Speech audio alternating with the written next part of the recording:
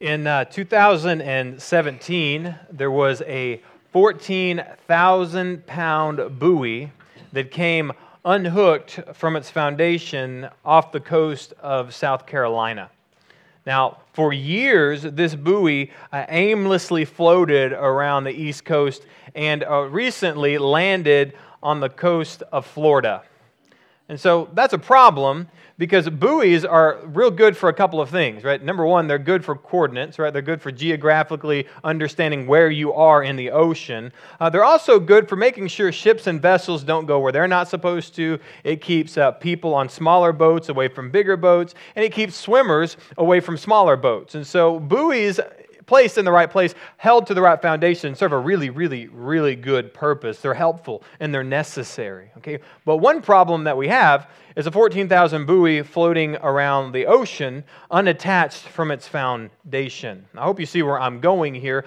Attached to the right foundation, buoys are necessary and effective. And in the same way, Christians, we have to be attached to the right foundation if we're going to be useful. And not only if we're going to be useful, if we're going to be effective for the advancement of the gospel, and even from a personal level, you need to be attached to the foundation, which is Christ, if you even want to be sure of your own faith. So many people question their own faith because they're not attached to the foundation of Christ, who is the head of the church, who's the head of all rule and authority, and who is the head, according to the letter of Colossians, which we'll be in today, is the head of all the universe. And so you would see how it would be very confusing and very difficult for someone to proclaim a Christian faith without being connected to Christ and His gospel. So this morning we're going to open up to continue in our sermon series, Navigating Culture, to Colossians chapter 2, verses 16 through 19.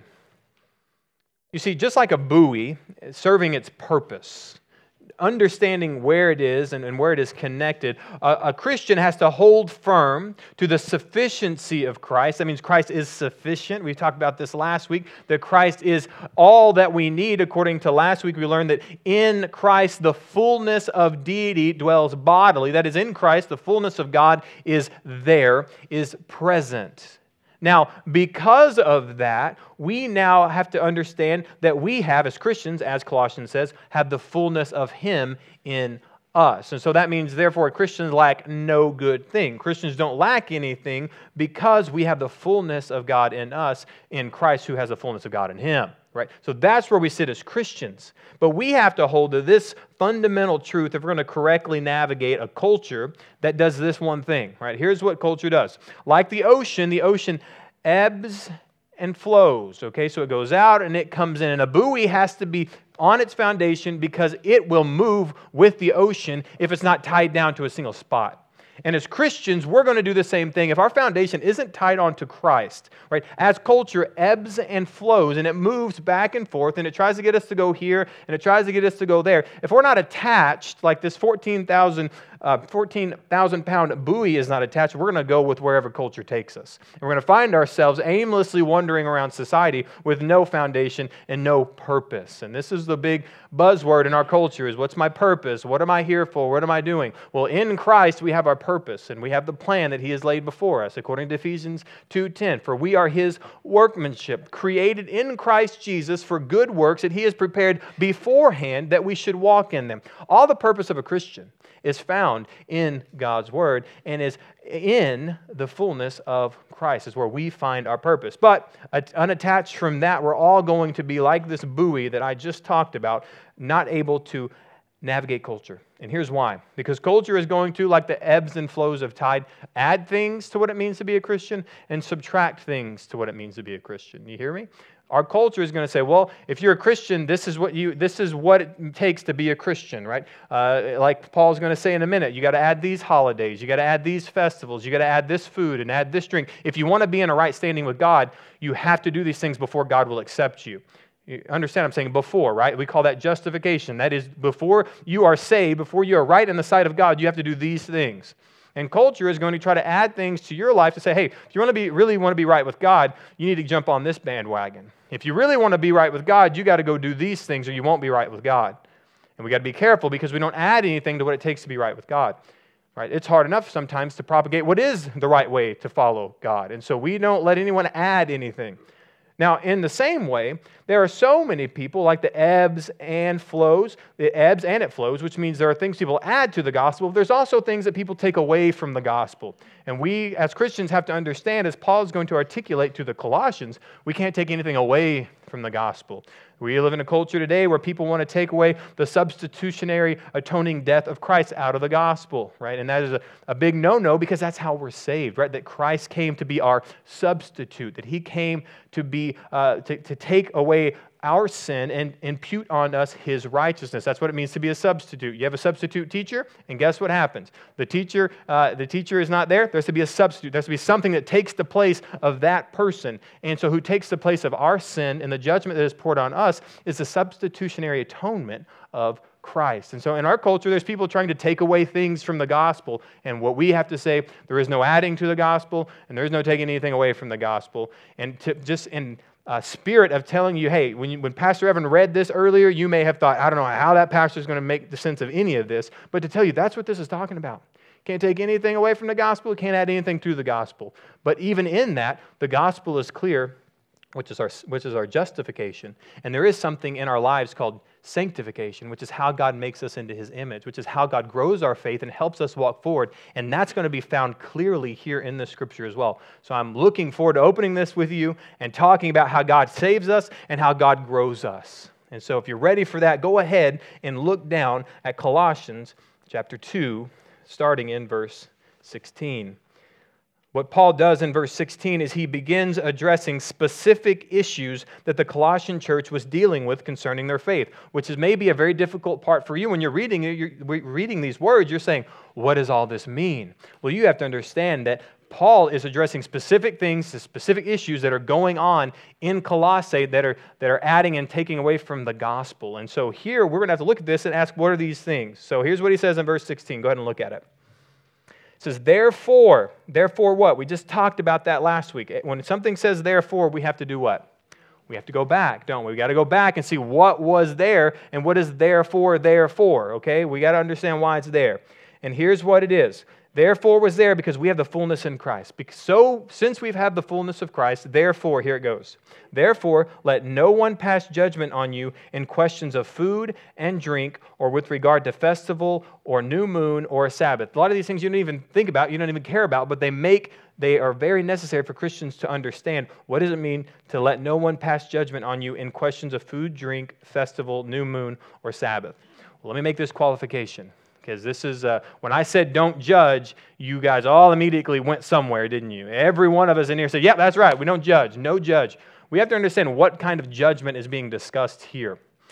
Paul is looking at the Colossian church just as surely as I'm looking at this church right here in New Braunfels, Texas, and he's saying this, okay?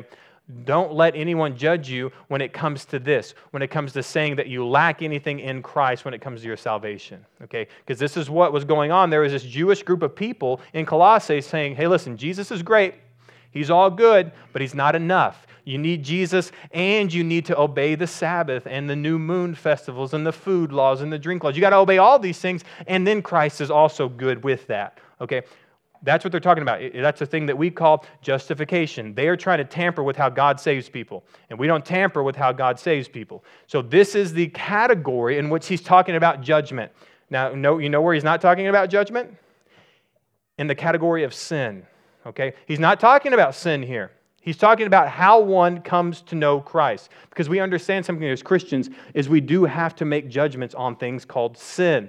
Okay, and what that means is if somebody in our church is caught in sin, we have to make a judgment, and we have to bring that person back into right relationship with one another. And that's all of us, every single one of us. That's so important. So when he's saying don't judge, what he's saying is don't judge how God offers salvation. That's what we're talking about here. Do not let people judge you on how God offers salvation, because He does it in a specific way, and you can't add anything to it. We'll get back into that in a minute. So as we see here, we cannot pass judgment and let anyone pass judgment on us by trying to add something to our faith. And what we see here, what it says in, look at verse 17. Okay, we have these things. We have food laws and drink laws. And if you know the Old Testament, you don't even have to. take my word for it or go and study it later. There were laws. To be set apart as a Jew, as a Hebrew, you had to obey certain food laws, obey certain drink laws, obey certain festivals. And that is, those were this right here. Look at verse 17. Those things were a shadow of the things to come. So those things weren't God's plan of bringing people in right relationship with Him. If you follow all these rules, it's going to keep you in right relationship with me. That was never the plan. Right? Those things, right? New moons, it was really new moons, they were festivals. Keep these particular days. Keep these specific festivals. Make sure you aren't eating these things, like they weren't allowed to eat shellfish, and they weren't allowed to eat animals that didn't have split hooves. I mean, they had all these rules because they were supposed to be set apart. And that's the whole reason these laws existed, was to separate the people of God in the Old Testament away from the people of the Gentiles, is what we call it, the people who didn't know God, okay? And so what we're seeing here is those things were a shadow. What's a shadow? Okay, they were a shadow because at the end of the day, God wanted the people for Himself. And in the Old Testament, we had shadows of these things that had been fulfilled in Christ. That is, hey, how were people set apart? By making sure that they were different than other people. Okay. In the New Testament, how are we set apart? Because we're in Christ, and that transforms us. And according to the Bible, we are therefore a new creation. The old has passed away and the new has come. And so here we see a necessary separation between understanding this, that although these food and drink laws and these new moon and Sabbath laws were a necessary thing that kind of showed us that there was more to come, that more to come has come. And that more to come is Christ. And you can't add those things that were shadows onto the substance. Because just like a shadow has nothing outside of the substance, these laws had nothing outside of being fulfilled in Christ. And so these people were trying to do this. Hey, the shadows, you need the shadows. And what the Christians are saying, I have the substance, I have Christ. I don't need the shadows because I have the fullness of what this is, and that's in Christ. Does that make sense? We have to know that because even today, especially with the Sabbath, I mean, there are Christians who believe that, hey, if you do not partake in the Sabbath, and if you're not so steadfast on the Sabbath, I don't know if you're a Christian, right? You can't be a Christian. But for us to understand that even the book of Hebrews teaches us, hey, the Sabbath was pointing us to Christ. Is it good for us to rest? Yes. Is it good? Do we need to go to church and not forsake the gathering of believers? Yes. But the Sabbath and what it was a shadow telling us that our true rest is found in Christ. Our true rest has been fulfilled in Christ, resting it for us. And so the fact of the matter is, if you and I are in Christ, we are in the eternal rest of Christ. And so we don't celebrate the Sabbath in the sense that they did in the Old Testament because it's been fulfilled. They were looking forward to things that weren't here yet. We have the substance of that. And so we don't let anyone add on to how we are saved. Very important for us. The substance belongs to Christ. That means this. The Sabbath was fulfilled in Christ. The festivals, things like the Feast of Tabernacles, right? The Passover feast, all these Old Testament feasts that people were celebrating, all found their fulfillment in Christ. And that is just the great news for you and me. And just to prove that, jot down Matthew 5:17. Matthew 5, verse 17.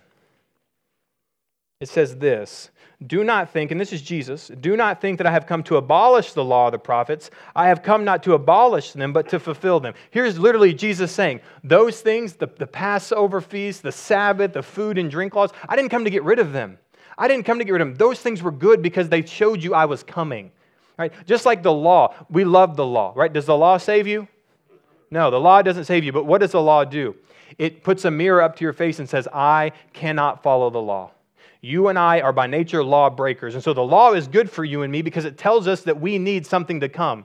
And that something to come is Jesus. And so the law for you and me is a great gift and is a great partner because it shows us, I can't do it.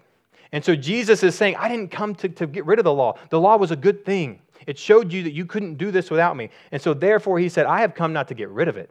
I have come to fulfill it. And for you and me, that's the good news of the gospel, that he's come to fulfill the law that I could not keep, that showed me that I needed someone, and that someone came in the incarnation of Christ. And that's why we need to, point number 1 on your outline, write this down. You need to affirm God's plan of salvation. I can say this in many ways, but for instance, I mean, if you're sitting in here right now and we just preached this, right? What I just preached to you was affirming God's plan of salvation, right? I can tell you and look you in the eyes and say the Sabbath is fulfilled, right? I don't need the Sabbath, right? I don't need the drink laws. I don't need the food laws, right? And people make arguments, well, those things are good things. Well, yeah, the law was a good thing, Right? Of course those are good things. They were leading to the best thing, that's Christ. But those things don't give you salvation. And so you need to be able to articulate these things and to affirm God's plan of salvation if you're also not going to be taken back when people try to challenge you about what it means to be a Christian. You got to know. You got to affirm God's plan of salvation. And when somebody comes up to me and says, Pastor, you got to obey the Sabbath, I'll flip them right over to Hebrews and say, Sabbath has been fulfilled in Christ. The Sabbath, according to Matthew 5, has been fulfilled. Christ came to fill those things. You got to know those things because in this day and age, and more so as you get older, people are going to challenge what it means to be right with God. And you got to know, how am I right with the Lord? Not adding anything to it. I got to understand God's plan of salvation. Acts 4:12, write that down. Acts 4:12. If you're a quick flipper, you can even flip there real quick. Acts 4, verse 12. We want to understand and affirm God's plan of salvation. We got to understand this fundamentally.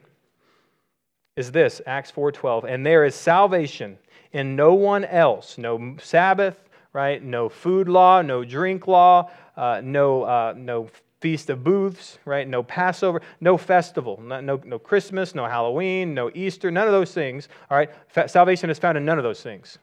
For there is only one name under heaven given among men by which we must be saved, and it's Christ. And we have to start there, right? Just like that buoy that got loose and was floating around the ocean, it had to start there at its foundation, what it was connected to. And for you and I, we have to start where it gets connected, and that is at Christ. We start at Christ. And that's how we can affirm God's plan of salvation, because we're not going to worship anything that points us to Christ. We're going to worship Christ. Did you hear me? Don't let that get out of your mind. We don't worship things that point us to Christ. We worship Christ. Okay, I don't worship the Bible.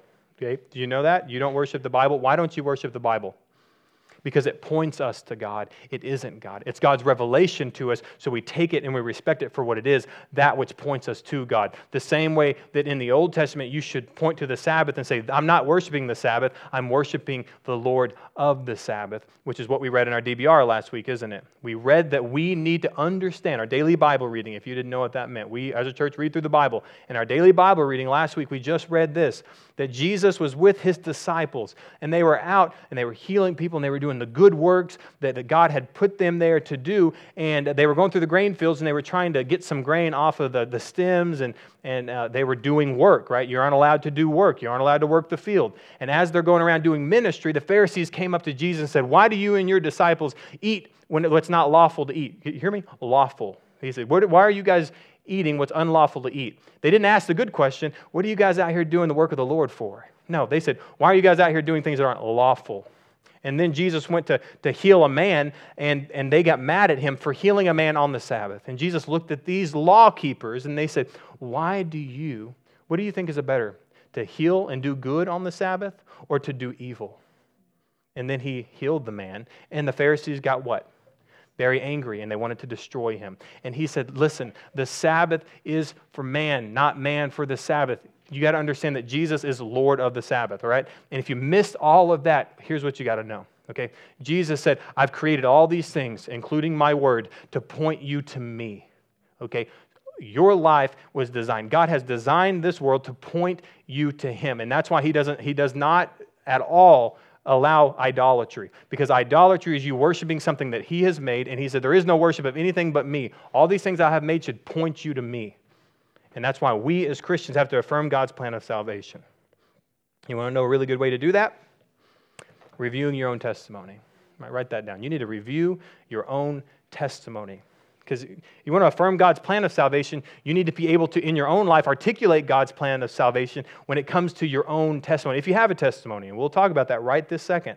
Okay? To have a testimony means this, that I understand that there is a monotheistic God out there that has created the universe by the word of his power. Right? He's created the universe. Okay? And this God created me, and he created me in his own image. And God creating me in his own image means that he is what? The boss, right? That God, since he created everything, he gets to say what goes. He gets to create morality, right? He gets to create government. He gets to create the universe. He creates everything, even you and I, down to our very last hair. God's in control of all that. This is what it means to understand what it means to have a Christian testimony. You got to know those things to be true. What you also need to know that is true about God is not only that he created everything, but he's also holy. And that means that God is set apart. He's altogether different than you and me. Okay? That God is perfect, and in His essence and His entire totality, that God is perfect, spotless, without blemish. It means He has no capability of doing evil, doing wrong, or doing sin. That's what it means to understand the Christian God of the Bible. Okay? That He is holy, that He is just, which means that God is always going to make the right decision. He's always going to exact the right amount of justice in every situation. Wouldn't you like that? A government who could be exactingly just? Wouldn't you like a world that could be exactingly just? Well, you serve a God, if you're a Christian, who is exacting in His justice. That's the reason we don't have to make a big hoopla all the time when everything is not to our liking when it comes to the justice system. When it comes to all this society, we don't have to go up in arms because everything doesn't go exactly how we want it to, because we understand that God is going to come and exact all the justice. The perfect amount of justice is going to be exercised over every situation, and that's what it means to trust in the God of the Bible. Okay? And He's holy. He's just. And you know what else God is? He's loving. Okay? But you understand, too many people start at loving and don't realize what all these other things God are. We start the gospel all the time with saying, God, God loves you. Well, you know what the good news about God's love is? That God is also holy and just. Okay? God's love takes a whole new meaning when you understand that He's also holy and He's also a just God. Okay? So when I can start out the gospel by saying, in my own testimony, saying, I realize that God's holy, I realize that He's just, and I realize that He's going to call everyone to an account to exact justice on everything we do. Did you know that? That at one point in history, God is going to exact justice on every person. The Scripture says that you will give an account for every careless word that you ever spoke. And so that's what it means. At one point, God is going to come and give His exacting justice on every single person in the whole universe. So we're starting to get to the problem, right? Now, the problem is, because we know those things about God, those things are true about God, right? Those things are very true about God. We also know something about you and me. We're not good. You got up in the morning and looked in the mirror, and you could easily tell yourself, I'm not good. I got up this morning, looked in the mirror, and said, I'm not good. I'm a sinner. And this is what it means to understand the need for God, because who He is, there's a problem. If He's holy and just, that means He's separated from me. I am not in His presence. I can't be in His presence. This is what it means to have a testimony, you realize? We have to understand these things to have a testimony. And because I am this, because I'm a sinner and I'm broken and I can't keep the law, and the law is a good thing because it props up what I have to be in right relationship with God. Okay? I understand that there's a problem. There's a chasm between me and God. And that's got to be fixed. And what Paul's saying and what God says is none of these good things that you're ever going to do are going to fix that chasm between you and God. Only God can fix that, because He's the only one that's holy and just and loving. So we have this problem that we couldn't fix, that we were never going to be in right relationship with God on our own. And then comes the good news, because that's the bad news. The good news is that Christ came, and as Colossians said, that He is the fullness of God that dwells bodily. Did you hear that? The good news is the fullness of God came to earth to take the likeness of human flesh. He became me in the likeness of me. Me and Jesus aren't the same. You and Jesus aren't the same. And that's the good news here, because since He's not the same as me and the same as you, He could do something that we couldn't do, and that is to unite man with God. And the good news is, since Jesus was God, since Jesus became our substitute, His perfection for our sin, His righteousness for our unrighteousness, we can therefore have a right relationship with God. Do you hear this, church? This is what it means to have a testimony. And this is why I'm saying you got to be sure, does this sound like your testimony? Is this your testimony? Because if this isn't your testimony so far, we have to ask questions. Was I given a load of false gospel? Was I given some deceiving teaching from somebody who didn't know the Bible? Because this is the only testimony. There is by no under heaven not another name given among men by which we must be saved. And so here we go. We're not done yet. We're almost there though, okay? That's the good news, that He came. But He died, right? And why did He die? He died for our sins. You know who killed Christ? Our sins, the wrath of God, right? The Romans didn't do it. All right? Sin did it. God did it because God wanted to pour His wrath out on Christ for mankind. So it was either on Christ or on mankind, or you, that God's going to pour His wrath out. Even still, right? Either we understand our need to turn from our sins and trust in Him so that our punishment went on Christ and not on us, or when we stand before God, God's wrath is going to be poured out on us and not Christ. That's the good news of the gospel. We don't have to take the wrath of God on our life because Christ did that. That's why He died. If you've ever wondered, why did Christ die on the cross? Because He had to take the wrath of God. That's the good news for us. And then the response is necessary, because you heard that, right? Christ died, okay? He was buried. And on 3 days, what happened? He raised, right? And that is the victory over death. The things that you and I fear, death, right? The reason we were locked up for 2 years in our homes, in our communities, was because we didn't want to die. Guess who has victory over that death? The very things that we're afraid of in the world, Christ has victory over. The very things that you're ashamed about every day, Christ made victory over those things. And that's the gospel. But you know what's necessary in the gospel? A response. Because it's one thing to hear everything I just said and say, I get it, yeah, sure. Okay. The Bible requires a response. And Jesus says it in some of his first words in his ministry, in his earthly ministry. He says in the book of Mark, in the first chapter, the kingdom of heaven is at hand. Therefore, repent and believe in the gospel. He said, because of all this, you just heard the good news. And he says, here's what's necessary for us to have a Christian testimony. That I understood those things about the gospel, and I turned from my sins, and I trusted in Christ's substitutionary atonement. You remember earlier when I said that's necessary? We have to know it, because that's how we're saved. That's what it means to have a Christian testimony. That you turned away from your sins because you understood the gospel, and you trusted in God. And so when I say you need to affirm God's plan of salvation, that means that has to be your testimony. There is no other testimony that saves other than the one that was just given right here. And so for you in your life, you have to ask, is that how I got saved? Because if not, you may be like Paul, you may be like the Colossian Christians that Paul's trying to help to say, maybe you aren't saved because maybe people have been trying to add things to what it means to be saved or take things away, and maybe you don't have the gospel. And Paul's looking at the Colossians and saying, you guys got to have the gospel right, and you guys got to keep it right. And so for here at our church, we're going to keep that gospel right. We have no room in here for the false gospel. And so we got to make sure as we're affirming God's plan of salvation, and it's because we're also reviewing our testimony and making sure, hey, is my testimony a biblical testimony? Whew, that was a lot. That was a lot. You know, affirming God's plan of salvation, like we just said, serves a lot of purposes, right? It serves a lot, and we just talked about it. It affirms your own salvation, and it helps you be able to proclaim the gospel more clearly. But it also has some other purposes, and one of them is found in verse 18. Look at verse 18. Verse 18 says, let no one disqualify you. Here's something that the Bible is saying this cannot happen. He's saying this is something you need to do. Let no one disqualify you. In Scripture, as we call them the Pauline epistles, right? The letters that Paul wrote, he uses this term, qualification, a lot. And often he uses it in the context of racing, right? Of running a race. He said, don't all runners run a race to win the prize, right? We all run the race to win the prize. And so we all are running for a purpose, and that's for a prize. And here they're saying, let no one disqualify you. What's the prize in the Bible? Salvation, right? It's our salvation. It's that we have this prize and this inheritance and this down payment that you and I have received in Christ, and it's ours. And what he's saying is, don't let people come in here and disqualify you or try to take away the thing in which you're running your race for. They can't take that away because it's in Christ. And so he's saying, don't let anyone disqualify you. And here are some things that Paul's saying, these are ways they're trying to disqualify you.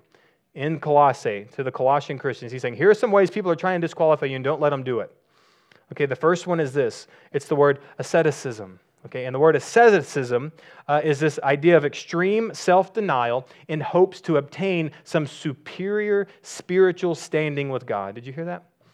That's what asceticism is. It would be like me if you listen to the podcast that Pastor Evan was announcing earlier tonight when it drops. I use this example, like it'd be like you saying, I'm never going to eat a banana again because I want to prove to God how holy I am. You're going to say, bananas don't make you holy, right? Eating a banana doesn't make you holy. Abstaining from bananas doesn't make you holy. That's superfluous junk that you've added to this idea of what it means to be a Christian that never existed. Okay, and I want to give that example because unfortunately there's a whole lot of that going on in our world today. There's this idea that if I keep myself from doing all of these certain things, and I'm going to have this self-denial in all these areas, I'm going to somehow be more Christian than someone else. Or I'm going to somehow get way up here when all of you are way down here. And then the worst part of this is those leaders who say that then try to get everyone else to say, okay, if everyone in this room will just stop eating bananas, okay, we're all going to get right here, okay? And we're going to say, no, that is not how one gets saved. And so Paul's saying, don't let people disqualify you on trying to make you eat bananas and not eat bananas. Okay, you get what I'm saying. I'm not talking about bananas, but you get the point, right? Good. All right. And then he says this, don't let them disqualify you on the idea that you have to worship angels. There was a lot of angel worship there in the Lycus Valley where Colossae was. Jesus is great, but man, those angels. There were these angels that people would worship and they would talk about. And this was a very, even a lot of heretical Jewish cults would also worship a lot of angels. And so there's a very big problem in that area saying, hey, if you want to be spiritual, if you want to be a real believer, you got to worship angels. And do you remember in Revelation, when the Apostle John fell down at the feet of the angel and tried to worship him? You remember what that angel said? He said, get yourself up right now. He's like, I am not the one to worship. There was one person we worship, and it's God. So even the Bible testifies that we don't worship angels. And so the same thing goes true here. If anyone's trying to disqualify you, saying you need to worship angels, say no. Okay? And I'll keep going. Because here's some things that hit closer to home. What are some other things that they're trying to disqualify you for? Going on in details about visions. Now, this is a big one, right? I mean, this is a big one, even in our world. Like, how many people say, do you get a vision from God? Like, have you had a vision from God? What's God's vision for you? What is God's purpose in your life? Do you have and even behind the pulpit, we have this behind the pulpit where pastors get up and say, God gave me a vision, or God told me, right? The problem is that Paul even says that right here. These people go on in details about visions, and they're puffed up without reason. So we got to be careful in our own lives to not look at people who seem superior because they received the special visions about life in the world coming from God, and we're like, well, am I lacking something? Am I not a Christian because I don't receive visions from God? Am I lacking because I don't dream these crazy dreams about God? And Paul's saying, don't let anyone disqualify you because they're insisting that has to be what you do to be saved. Like, those things don't happen in my life. Does that mean I'm not saved? This was happening in Colossae, and Paul said, no, we don't do that. Okay?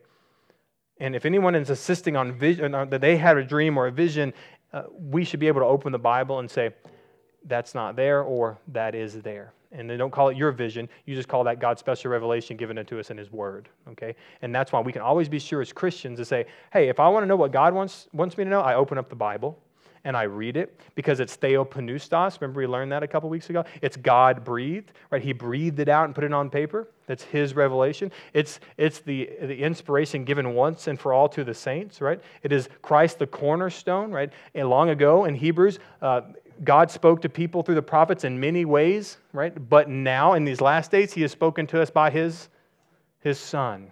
Okay? So if people are insisting on these visions that they've received, these special revelations from God, we're going to say, in these last days, God has spoken by His Son. And I'm going to follow the Son who has been given me the revelation of God.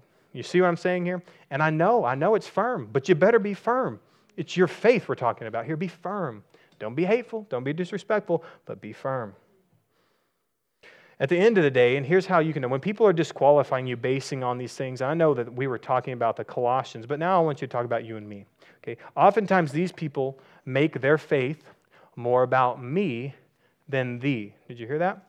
These people make their faith more about me than thee. And so if anyone is going on in their Christian faith and they're trying to make it about me or you, right? They're trying to make it more about you than God, that's a red flag. We can say no because I'm a sinner, right? I ain't making anything. I don't build this church around me. I don't even build my marriage around me. Frankly, I don't build my personal life around me, okay? Because I wouldn't be able to do it, right? It's more about thee than me. I hate bringing up things that happen sometimes because I don't want everyone to sound too aggressive. But what I want to do is tell you, hey, this stuff really goes on today. Did you know that? These real things go on. I was at a coffee shop a couple weeks ago, and I was engaging in a conversation with this mother and her daughter because they were reading their Bible, and I asked them what they were reading. They told me, I asked them, where do you go to church? And they told me a church they were going to. And I was like, okay, what do you guys do? And they said, well, we go treasure hunting. And I tried to, in my mind, I flipped through all the cards in my mind that have to do with how church and treasure hunting go together. And I drew a quick blank, okay? Didn't take long to get through all those flip cards in my brain. And I said, treasure hunting. So I said, tell me about that. Okay, and she was telling me that treasure hunting was when you get a small group of people together and you write down the first things that come to your mind, one word, like purple, Joe, crown, all these things. And then you and that group go around town and you just go up to somebody and you ask them, Joe, does that mean anything to you? Joe? Joe? Okay, not you, okay. Joe? Joe, okay. Purple. Purple doesn't mean anything to you? Crown? Crown, does that mean? Okay. Oh, then you're the one. Okay. So they go around and treasure hunt. Okay. And treasure hunting, I found it. So I'm going to go to you. And then you're somehow this person that God has drawn me to that we need to have this conversation. Okay. And already this has become a lot more about me and my experience than it is about God's Word. But I'm not going to be too hasty here because maybe they do know some knowledge that I don't know maybe. Okay. So I asked them this question. I said, wow. Okay, I said, so when you meet with them, and God has brought you to this person, I mean, this is what a great opportunity to share the gospel with them. And they said, huh? They said, huh? I'm like, point number one, remember, affirm God's plan of salvation. What we need to understand is what God is doing in us is equipping us to help other people come to know God. And if I'm doing anything in my spiritual walk that doesn't help me lead people to Christ, then this is not of God. It's not of the Bible. And so what we have to make sure, right, when people say, yeah, we go treasure hunting, want to go? And say, if treasure hunting means I'm going to go search for souls and preach the gospel to them, count me in, okay? If it doesn't include those things, if it's me trying to get this spiritual high based on something that's never found in the Bible, I'm going to pass. See, we just got to be those kind of people who are wise, gentle as dove, wise as serpents. We got to be those kind of Christians. Was I hateful to this gal? Absolutely not. Had a great conversation, got up, told them goodbye. It was great to talk to them. But we've got to know, and we've got to be sure, and we've got to be firm in what we believe so we don't add things that are unnecessary and superfluous. The last term here, it says this, that they're puffed up without reason by his sensuous mind. That word sensuous, a word you should probably use a little bit more in your vocabulary, is a word that just means fleshly. Okay, they are puffed up by their sensuous fleshly minds. And this is what happens so much when we try to make our faith about us. We get so tempted by giving into our own flesh that everything we think about doesn't no longer become about God, it becomes about me. How does this impact me? How is this about me? How can I kind of drain all of the I-centric things in my faith and make it all about me? And we got to be careful when anybody's trying to make everything about me and not about God. And so these people who do this are often about me and not about thee. In verse 18, if you look, we see how culture answers the question of how do I grow personally, spiritually with God. As Christians, we need to do this, and it's point number 2, is we need to look to God's Word as the only plan for spiritual growth. You and I have to look to God's Word as the only plan for spiritual growth. And this reason is because if you don't, right, you're going to look at these people who come to you, and it may not be treasure hunting, it may be something else, and they're going to come to you and say, hey, this is how you're going to grow closer to God. We talked about justification. We're transitioning to sanctification now, right? We understand how we're saved. Now we have to ask the question, well, how do I grow closer to God? Because this is a real problem they were having there in Colossae too. Well, I get that I can't be saved by anything, but how does good works play a part in this? Like, what is sanctification in the life of a Christian?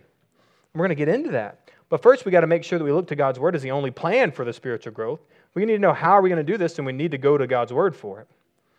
Because anything else does this. It's in Colossians 2:23. It's just a couple of verses down. We'll hit it next week, but we needed to talk about it a little bit here.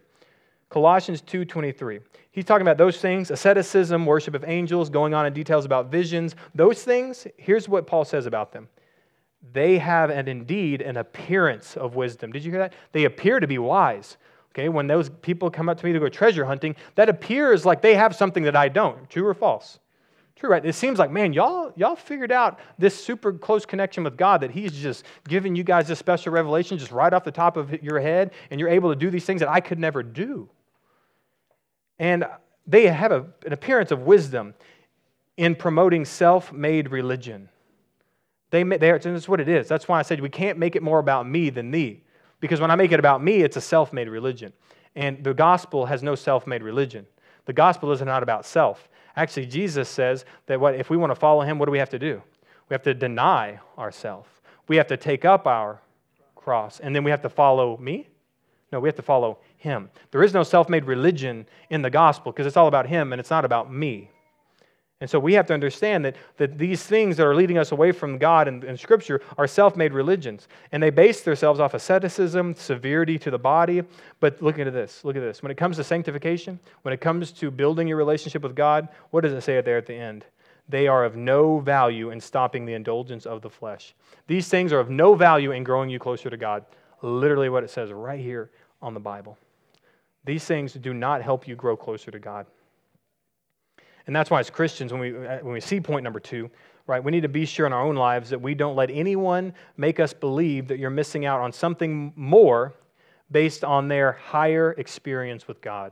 And this is something the Colossians were dealing with, a thing called Gnosticism. This is this idea that there's this higher knowledge out there that you can't get from the gospel. You can only get it through following me. This is what they dealt with. This is the other half of this whole controversy in Colossae.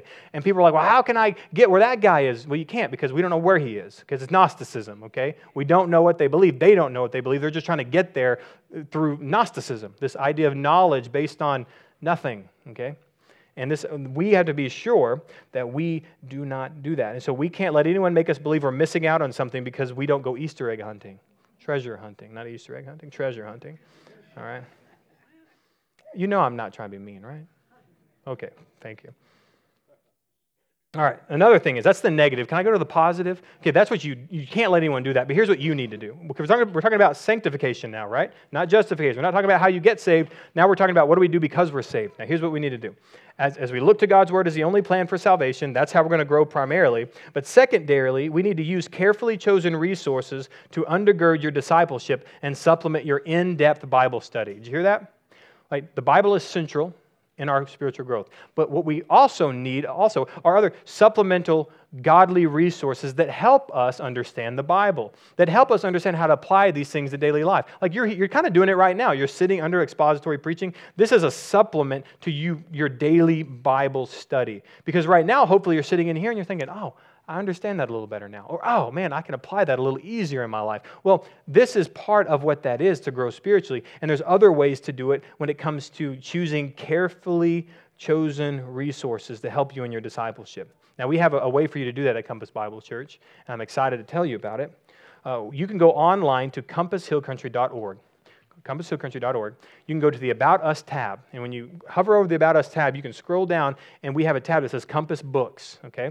And they're not books that we all wrote because we want you following our cult. That's not at all what this is, right? What this is they're books that we have looked over, that our staff has looked over, that our sending church has looked over, and we said, these are going to be really, really solid books. We basically done the work for you to dig around and throw out the bad stuff and kind of keep the really, really good stuff as much as we can, right? And we put them in one place.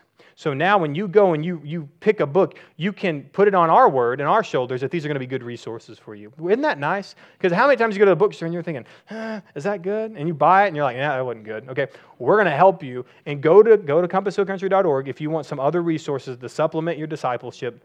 Go to compasshillcountry.org, go to About Us, go to the Compass Books, hit it. It'll take you to the website, and you can just buy them from there, just like Amazon. All right, and it gives you so many good resources that we would approve and encourage you to use to grow in your faith, because we're serious about people growing in their faith here. Remember, we're talking about sanctification, right? Not how you get saved, but since you're saved, okay? And when it comes to being saved, putting together what we call a spiritual growth plan is important. It is. It really is. It sounds quirky, spiritual growth plan. It's just called discipleship. It's called being conformed into the image of Christ. Those are good things. They have to be centered on the Bible, right, and other great resources. And they have benefits for the believer's lives. But it cannot happen without this one thing, and you see it in verse 19. You can try to put all the spiritual growth planners together you want to for the rest of your life, and if you don't have this one thing, it's never going to work. Look at verse 19. In verse 19, it says this, that these people, they're puffed up without reason, those people trying to dissuade you. But here's what they're not doing. They're not holding fast to the head. Do you remember that? We've talked about this a lot in the letter to the Colossians, right? The Christ is the head. We talked about it earlier, didn't we? The Christ is the head of all rule and authority. He's the head of the universe. He's the head of the church. So the idea for you and me is just like the buoy that we talked about. It's foundation, and it's holding fast to the piece of concrete that's at the bottom of the sea. It's latched onto it, and it's not moving. Okay? In the same way, we have to hold fast to the head. You know what the great thing about the head is? It's necessary for your survival. You know how many successful head transplants have happened? None. You know why? Because it doesn't work. You have to have the head connected to the body for the body to work. And what Paul is saying here is all these people, they're going crazy and they're not functioning because they're not connected to the head. But he's like, but you're connected to the head, right? That's a great thing about being a body. We're the body. That means you and I don't create the rules, right? You and I don't create the sustenance. You and I don't do anything, but just follow after what the head is doing. Right? You knew this when you cooked dinner last night, didn't you? Could you imagine your body trying to make you a sandwich without your head? But here's the good news, right? Your body doesn't have to worry about making itself a sandwich without the head. Right? Your body just knows my job as the body is to do what the head says. If the head tells me to go to my pantry, grab some bread, put some peanut butter and jelly on there, slap that thing together and eat it, I just do it, right? That's called sanctification, right? Like our idea is that whatever the head tells me to do, I'm going to walk in that. I'm going to do that. When my head tells me I need to go make a sandwich, my body's going to get up and I'm going to go make a sandwich. When God says get up and go make disciples, what are you going to do? You're going to get up and you're going to go make disciples, right? And this is actually the problem we see in the real physiological lifestyles. When people have brain issues, what often happens to their body? It deteriorates, doesn't it?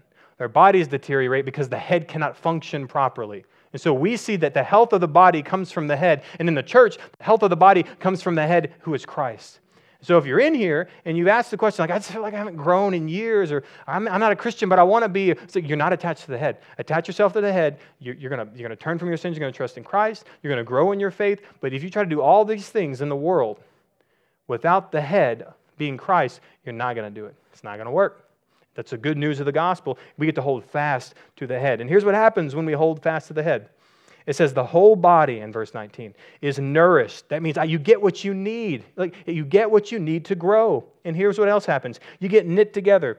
Knit together. That means you get put together, and it's a work, right? You don't just say, yeah, I knitted together something the other day. No, knitting together is an actual work that takes, I'm knitting, I'm doing the work, right? You're actually connecting the thing. You know the word body in Scripture is often connected to the church. You know yourself as a local body called the church, right? The idea is that the church is nourished and that you and I are knit together in unity. You and I are on the same page because we're connected to the head. Can you imagine if this half of the church was connected to some other guy's thoughts and philosophies, and this half over here, you're connected to the other philosophies of the people, and you try to come together and you try to have unity and you try to live life? You wouldn't do it really well, would you? Because you're not unified to one head. The idea, we're unified to the gospel, to Christ. And so when we come together as a church, we're going to be unified. And this is when we get to pick out all those things that are not gospel problems. This is why the church can be unified when the world is divided. Because the world's going to divide over everything. We're only dividing over things that have to do with the gospel. Because those things are primary. Those things have to do with salvation. Those things have to do with sanctification. Those are gospel problems. And that's why the church can be unified in so many areas, because we're not concerned with all the things the world's concerned about. We're concerned about being tethered to Christ, the head. So we can be nourished and we can be knit together through its joints and ligaments, and we can grow. Listen to this. Maybe underline this. Because we're attached to the head, we can grow with a growth that is from God. Okay? We can grow with a growth that is from God. And that is the goal of this church in your life, is that you grow with a growth that is from God. Here's my prayer for you, that you never grow from a growth that is from Hayden. Okay? Because that is going to be that's a growth, that's probably called a wart. Go get that thing removed. Okay? All right? You don't want that. All right? What you want to do is you want to grow from a growth that comes from God, because that's going to be a nourishing growth. That's going to be a unifying kind of growth. That's the kind of way you want to grow. And that's why I know and I believe and I trust that our church is going to grow. Because we're going to grow because we are being grown from a growth that is from God, because we're on His Bible. I mean, we have a full overflow room. Hi, guys. Sorry. And in a couple of months, we're going to be in a great building down the road, and we're going to have plenty of room to invite more people to come hear God's Word. That's because we believe that we're going to grow from a growth that is from God, not from the pastor being super little c charismatic, joyful, and just trying to make you want to hear. Or we're not going to do all the best tricks in the book to try to get everyone to be here. We're going to do this. We're going to open up God's Word. We're going to preach it. And we're going to say, what do we do about this, church? And then we're going to do it. We're going to walk according to where the head takes us. And that's what it takes, friends, to do point number 3. That means you need to grow spiritually through biblical obedience. Right? Just like we follow the head, when it tells us to go make a sandwich, we go make a sandwich. Because when my head tells me I'm hungry, I'm hungry. Okay? When Christ tells you, hey, go make disciples, we go make disciples. When Christ tells us, hey, be sacrificial, be sacrificial. When Christ says, hey, in order to come to me, you need to turn from your sins and trust in Him, I'm going to do it. He's the head, right? Not only do I not really have a choice, the only other choice is to walk around aimlessly for the rest of your life. And God's desire is not that. God's desire is that we follow Him. He's the head. Let us grow spiritually through biblical obedience. You want to know how much Jesus wants you connected with Him and wants you to grow with Him? We find it in John 15:5. John 15:5. Jesus says this, I am the vine, and you are the branches. Whoever abides in me, and I in him, he it is that bears much fruit. For apart from me, you can do nothing. Did you hear that? The idea of us being connected to the head, that is Christ, is that idea that I am in Him, and because I am in Him, I can be sanctified, right? And that's what sanctified means. I'm doing good things, right? I can bear good fruit because it is He that is in Christ who bears much fruit. For apart from the head of Christ, I can do no good thing. And so for you and I, if we want to grow spiritually, we have to be connected to Christ, and then we have to do what Christ says, because it's in Him that we find our purpose, so to speak, and our purpose is just the will of God. Right? Your purpose and my purpose, all the same. To be pleasing to God, to live and go after God and do the good works that He's prepared beforehand for you and I to walk in. He said, I get it, Pastor, I get it. So what do I need to do? I'll tell you what you need to do. Number one, you need to put your yes on the table. And without this sounding too quirky, I have to say it this way first. Put your yes on the table. Because this is what it means to be a Christian. To be a Christian, the disciples did it. Jesus said, hey, come follow me. He didn't tell them all the things they were going to do for the next 3 or 4 years, including die, before He said, follow me, did He not? Now, He said, come follow me. And then what did they do? They dropped their nets, they got out of the boat, they gave Dad a hug, and they followed Jesus. Okay? And that's what it means. Our yes is on the table because you're going to read things in the Bible for the rest of your life, and you're going to say, don't like that, okay? Don't want to do that, But it doesn't matter because your yes was on the table. It's called being a Christian. Like, I read things in the Bible all the time that I'm like, wish I wouldn't have read that, because I know I got to do it now. Okay, and that's what it means to be a Christian. It's like my yes is on the table, and when God's Word says it, I immediately do it. And this is what 1 Thessalonians 5:19 means. 1 Thessalonians 5:19, this is what it means when it says, do not quench the Spirit. This idea is don't quench the Spirit is this, that God's given you His revelation, right, in His Word. And He has given us His Spirit to live into us, to confirm the Word, and to have us walking in the Word. And anytime the Bible says do something and you don't do it, you're quenching the Spirit. How many times have you guys had a quickening when you read something in the Bible and it says, hey, you need to do this? And you're like, oh, I got to do that. Anybody? Just me? Okay. All right. And you're like, oh, I got to do that. And you're like, well, I don't want to do that. And you're like, oh, I got to do it anyway. Well, I don't want it. Well, you're going to do it. Okay. But what happens when you don't do it? And the next time you read it and you're like, well, I didn't do it last time. I won't do it this time. It's called quenching the Spirit. That the Spirit continues to prompt you to walk in obedience to Him, but you keep saying no. That's called quenching the Spirit. Because eventually, you're never going to do it. Eventually, every time you see something the Bible says, you're going to be like, I don't want any part of that. But the Christian who is sensitive to what God's Word says is going to read something, even if they don't like it, and they're saying, I'm going to do it. And that's going to confirm in their life, hey, this is how the Spirit works, by convicting me and asking me to urge me forward in my walk. And that's when you see these Christians out there who are walking in faith. They don't have a higher faith than you do. If you're a Christian in here, there is no higher faith. The only faith is that which is in Christ. Those who have turned from their sins and trusted in Christ, we're all the same. There is no varsity, JV, Christianity. We're all the same. Okay? But what there is there's a difference between obeying God and disobeying God. And somebody who's truly a Christian is going to feel the conviction of the Spirit, and in time, they're going to walk after the Spirit, because that's what it means to be a Christian. So we need to make sure that we put the yes on the table, and when God says it, I'm going to go do it. Because what you don't want to do is end up being that Christian where you're like, am I a Christian? Am I not a Christian? And you have to fight this battle in your own flesh because you won't obey God. And I'm saying, listen, obey God, and you're going to figure out if you're a Christian because your flesh won't allow you to do it. You won't be able to keep doing it. And if you're a Christian, your obedience to God is going to show because you're going to be able to consistently follow Christ, and it's not under your own power. It's under the power of the Spirit. And for some reason, you're going to be able to live a righteous life. You're not going to be perfect. You're going to sin. You're going to need to turn from your sin. You're going to need to apologize. You're going to need to do some things in life. But your life becomes marked by the fruits of the Spirit and not the fruits of the flesh. Okay?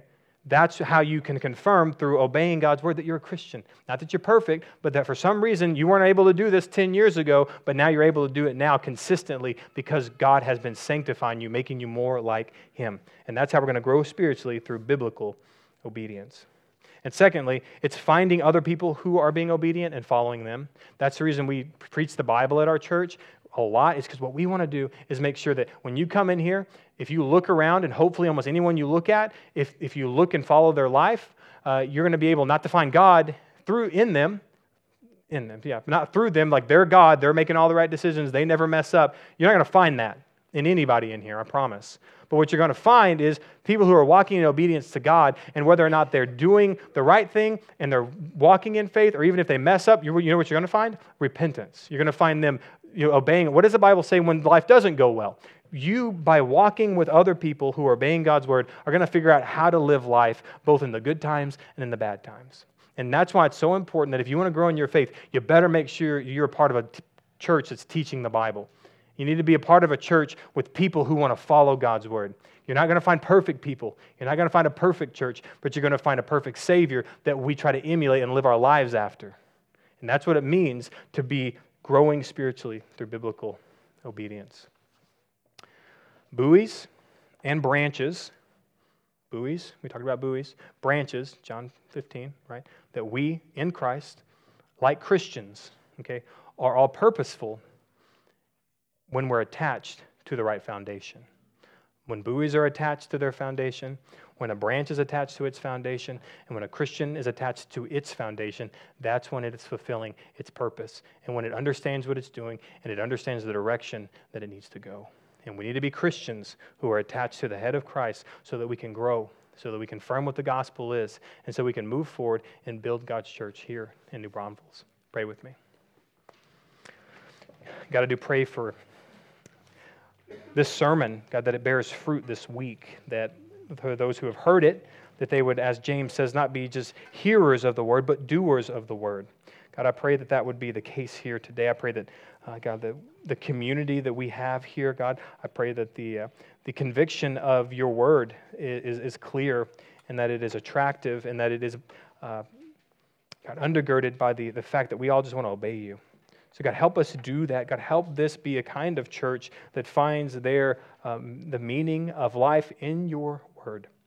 And help us do that better this week as we go out here. And we pray it in Christ's name. Amen.